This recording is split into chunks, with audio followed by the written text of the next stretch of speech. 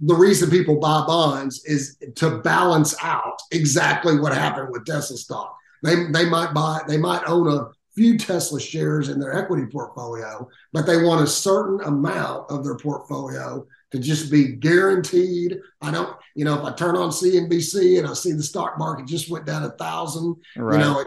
it doesn't make my blood pressure go up because I know I Uh-huh. have a certain amount of my investments in bonds and I'm just collecting the interest on those and I'm going to get my principal back. And Yeah. it doesn't matter what happened with the stock market. A certain portion of my savings is, in high quality investments that I don't have to worry about.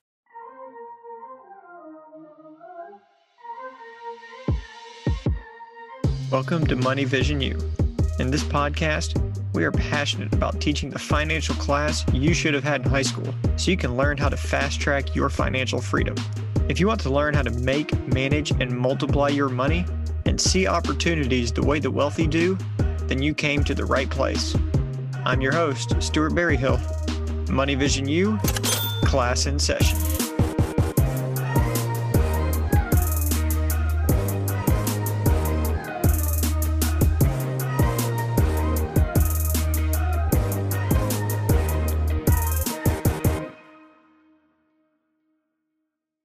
Let me see if I got this right. So I can go buy Walmart stock or I can get involved in a Walmart bond. Someone who is loaning money to Walmart, what are they taking the loan for? Things like that. Give me a little bit of insight into there as an investor. If I was to invest in like a Walmart bond, what does that even look like? How is that transaction happening?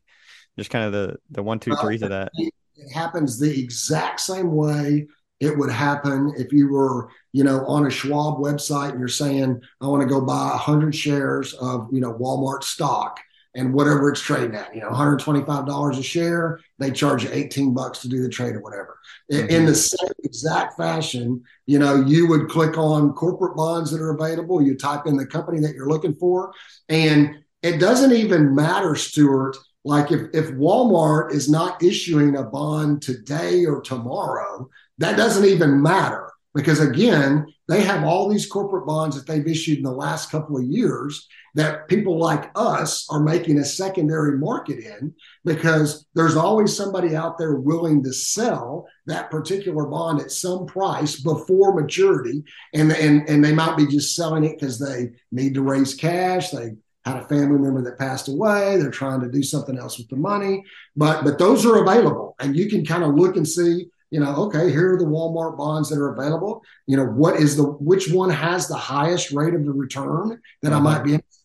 What's the time period? I mean, in the investment world, the key things that you really have to think about are your time horizon and then your rate of return over time. Okay. So like I myself, since I'm in the bond business, I really don't care how long a bond is until it matures. I just want the highest rate of interest possible.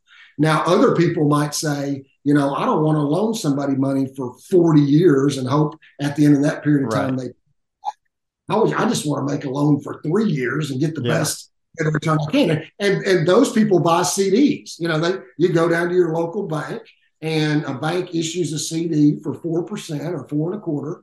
And those are guaranteed up to $250,000. So there's no way you can lose money on that. You get your return, even if the bank goes down, it's guaranteed by FDIC.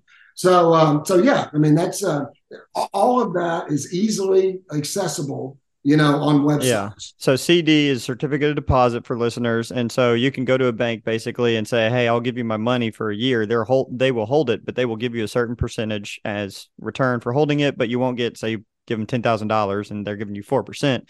You won't get that $10,000 back until if it's 12 months, 12 months, and that is technically a bond. That's an IOU. It's a bond between you and you become the lender to the bank essentially, and then they go, well, I guess they go lend that money out.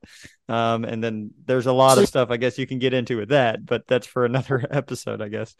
About it this way. I mean, a lot of people don't even understand, Stuart, how banks make money. So they pay their depositors, short-term depositors. like a 4.25%, 4.5% rate for a short period of time, 1, 2, 3, 5 years. Mm-hmm. And then they will loan that money out at a higher rate, either 30-year mortgages, car loans, business loans, whatever. And then think about it, the bank makes the spread between the two. So if I'm paying you 4% on your $10,000 for 1 year, then I go try to find a 3 to 5 year business loan that I can charge somebody 5 or 5.5 or 6%. Mm-hmm. And then if I'm the bank, I make the difference in those two. And they literally moving money do all day long, every day. Yeah, just a lot of moving money. Yeah, super interesting. And then the fractional reserve, just real quick. So basically, also with that, is it basic? Tell me if this is accurate. If a bank gets, $10 given to them or loan, I don't know if it'd be a loan to them or something like that, but maybe they got people with checking accounts or things like that. For every $10 they can, or I should say it this way, for every $1 they can go loan out 10 more. So they can actually loan more than they actually have, liquid in their bank. Is that accurate? That's called leverage. And leverage is when you can either borrow or loan a multiple of the actual capital assets that you have. And that all works well when everything is going good. Uh-huh. But when things turn sour, leverage is a really, really ugly word. And so, you're exactly right. And that's what happened to a lot of investment firms, back in 2008, because they were, they were capitalized on a certain base, and then they're out there buying all these crazy investments. And then when all those investments at one time turn sour, well, then your capital's wiped out. It's over. The game's over. So, you're right. Leverage can be a good thing for people that know what they're doing as markets are bad. Got over leveraged essentially. Yeah. Now let me get back into this though. Just talking about how you can go on Charles Schwab and you can see all the different, if you're buying a Walmart bond or Arkansas municipal bond, whatever it is, you can go see the list of the bonds that they offer. Would you not just take the highest percentage, interest rate yielding bond? Like if there's a 6% Walmart, interest rate yielding bond, and then there's a 5.5% yielding bond, why wouldn't you just always take the highest interest rate one? Or is that, what am I missing there? Well, remember, it's going to be based on a period of time. And so, the 6% bond might be 40 years and the 5.5% bond might be, 12 years. So some people might say, well, if I can get 5.5% for 12 years, I don't want to loan my money to Walmart for that long. So I'll just take the 5.5. So, again, that's kind of the push and pull of the bond market. Under normal circumstances, the longer that you will loan somebody an amount of money, the higher your interest rate will be. And the shorter the period of time, the lower your interest rate will be. Just because, safer versus not as safe. Yeah, exactly. Yeah, because obviously there's more risk involved with the longer term investment. And so, that would be the typical difference when you are assessing, bond yields on a Schwab account or TD Ameritrade or whatever. You're just trying to determine, what would be the best one. Typically they would be based on the time period. The shorter time period would be a lower interest rate. The longer time period would be a higher interest rate. But, bear in mind that means that you're not going to get your principal amount back until that time period is over, unless, you might want to sell it in the meantime. But then again, that goes back to interest rate risk. If interest rates go up, then that bond might be worth less than what you originally purchased for, and vice versa. If interest rates have gone down in the meantime, you might be able to sell that bond at a profit, which some people do. So, well, I guess, could you get in a 6% bond that maybe it's a 40-year loan compared to a 5.5% bond that's a 30-year loan? But then can you get out whenever you want? Like, say you're in there 3 years, can you get out whenever you want? Or do you have to lock it in for a certain amount of time? And if you don't lock it in for a certain amount of time, there's kind of a penalty for getting out of it. Well, that goes right back to what I was saying about interest rate risk. So with most bonds, you can get in and out of them anytime you want. That's our role. That's what I was telling you earlier about a secondary market brokerage firm that we're working with people all day long that are getting out of bonds early. And we are selling those bonds all day long to people that are wanting to buy bonds that were issued several years ago that somebody sold out of. Again, though, you do have interest rate risk. So, for example, here's a really good example.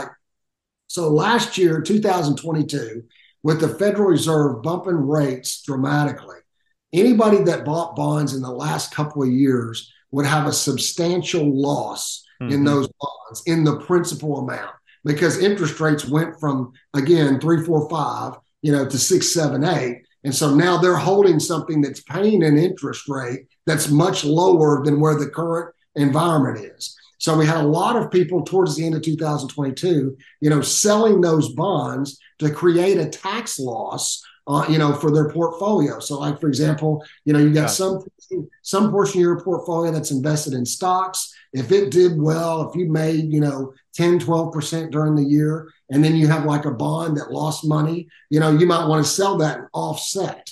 And so, yes, back to your original question, you could buy the 10-year, buy the 20-year, buy the 30-year bond. If you need the money back in a year, certainly, yes, you can sell that. We make a secondary market, that stuff. But you are subject to interest rate risk. And so if rates go up, your bond's going to be worth less than what you pay for it.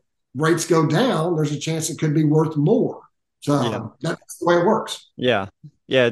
It's just a different way, I guess, of analyzing risk. With the stock market, you're not trying to time the market, but if you're in when it's high and the stock goes down, the value of that business essentially goes down, you lose money. And if it goes up, you make money. And it's the same thing, with bonds, your gains or your losses is based off the interest rates that are happening in the market. And so, what the Fed is doing with the rate hikes this last year has been, obviously extremely valuable or important to watch in the bond world, because essentially, as these interest rates have been going up, which I don't know what the Fed rate is right now, but as they go up, your yields on your bonds have gone up. So if you got in bonds, so I guess if I knew more about bonds, personally, a couple of years ago, and I saw interest rates where they were, which was like, I guess it was like minimal, I don't know if it had ever been so low. A lot of bond investors are probably like, yeah, it's probably a good time. Like, it's almost like buying low, buying the dip, and not knowing there's no certainties, only probabilities. I guess assuming that the interest rates were going to have to jump back up. And so that's kind of a macroeconomic type of thing. But that's kind of what buying low would be in the bond world, is paying attention to the Fed rate and seeing that it's low and understanding, okay, it's probably a good time to buy. It's maybe not 100% guarantee, but it's probably a good time to buy. Well, what most bond investors were doing, honestly, Stuart, for the last couple of years, when interest rates are rock bottom, they were just buying the shortest possible bonds that they could get.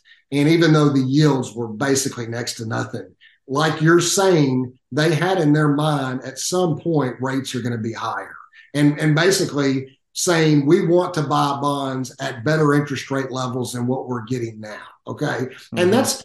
Again, that's what most bond investors, that is their plan when they buy a bond. Most people do not buy a bond and then think, okay, this thing matures in 10 years. I'm going to be getting interest payments twice a year for 10 years.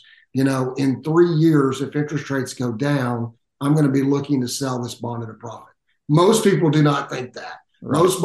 Most bond investors are like, I'm willing to loan this money for a fixed interest rate, a period of time. Gotcha. And then in 10 years, when I get my money back, I'm going to go do that again. Okay. So the people that are selling early is usually because of some unusual situation. Kind of like I described to you earlier, all of a sudden they need the money, or they have a, death in the family, or they want to go invest it in something else. So I would venture to say most people that invest in bonds, probably 75%, maybe even higher, they just hold the bonds to maturity and collect years, and they could care less what interest rates do. They don't know. They don't care if they go up or down. they're just going to reinvest that money whenever they get their principal amount back. That's Okay. kind of the bond market in a nutshell.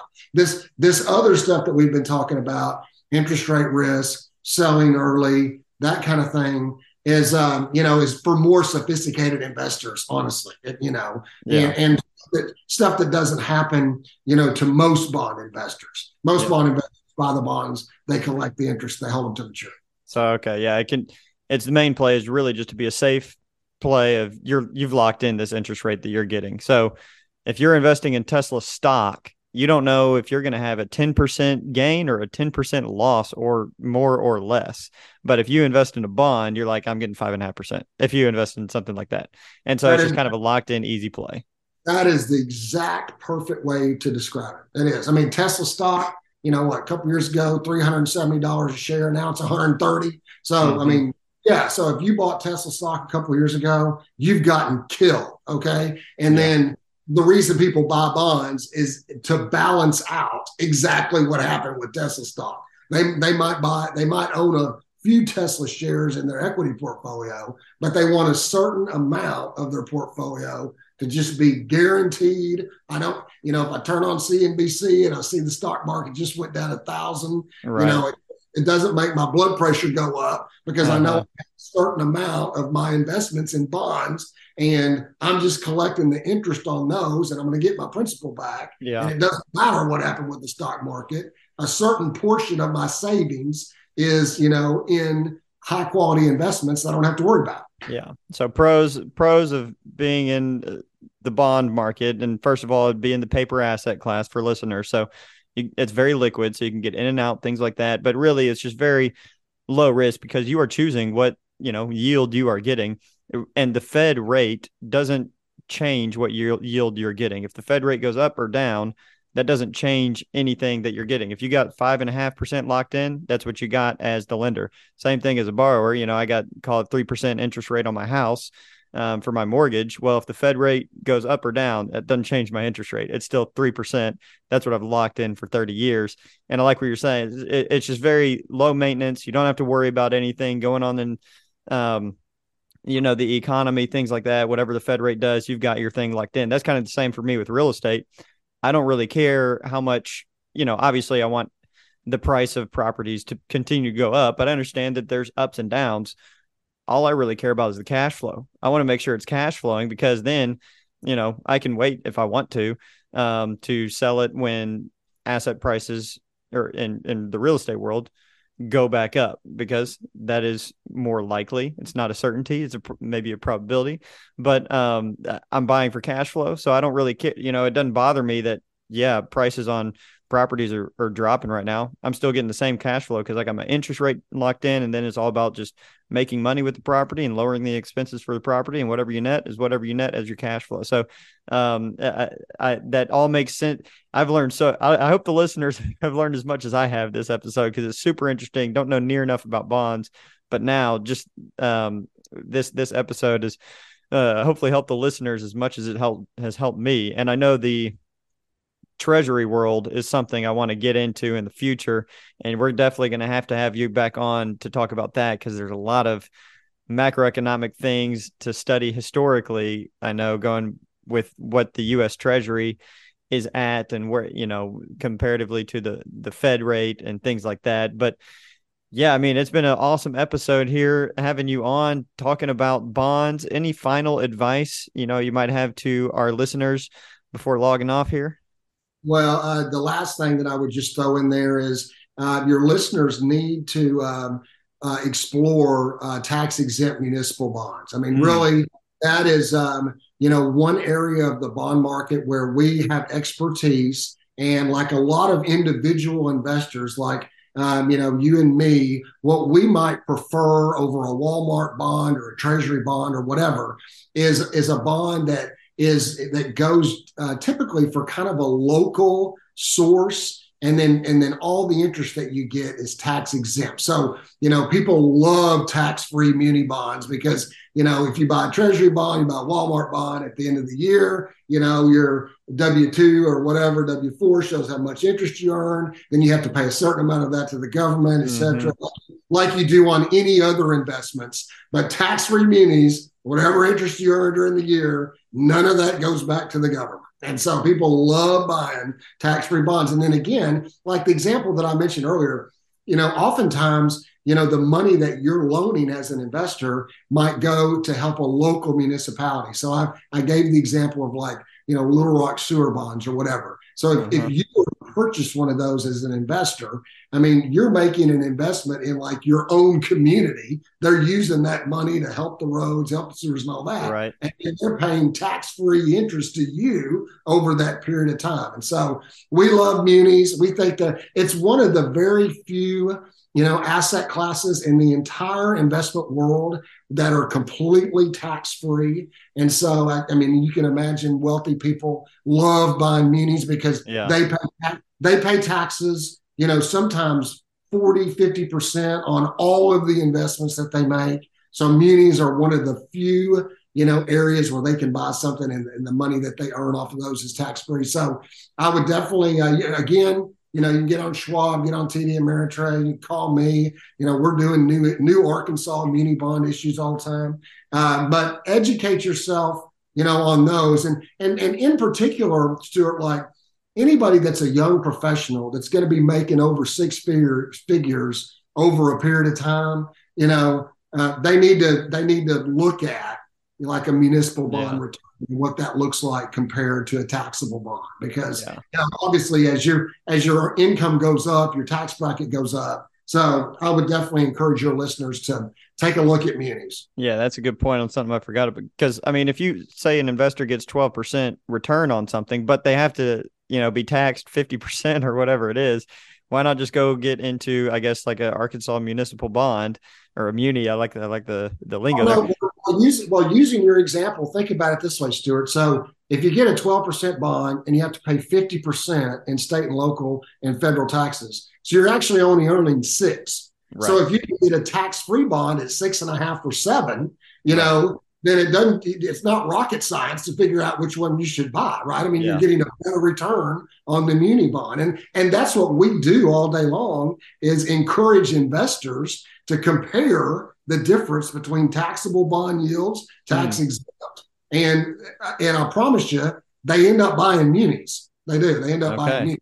Yeah, I mean, totally makes sense.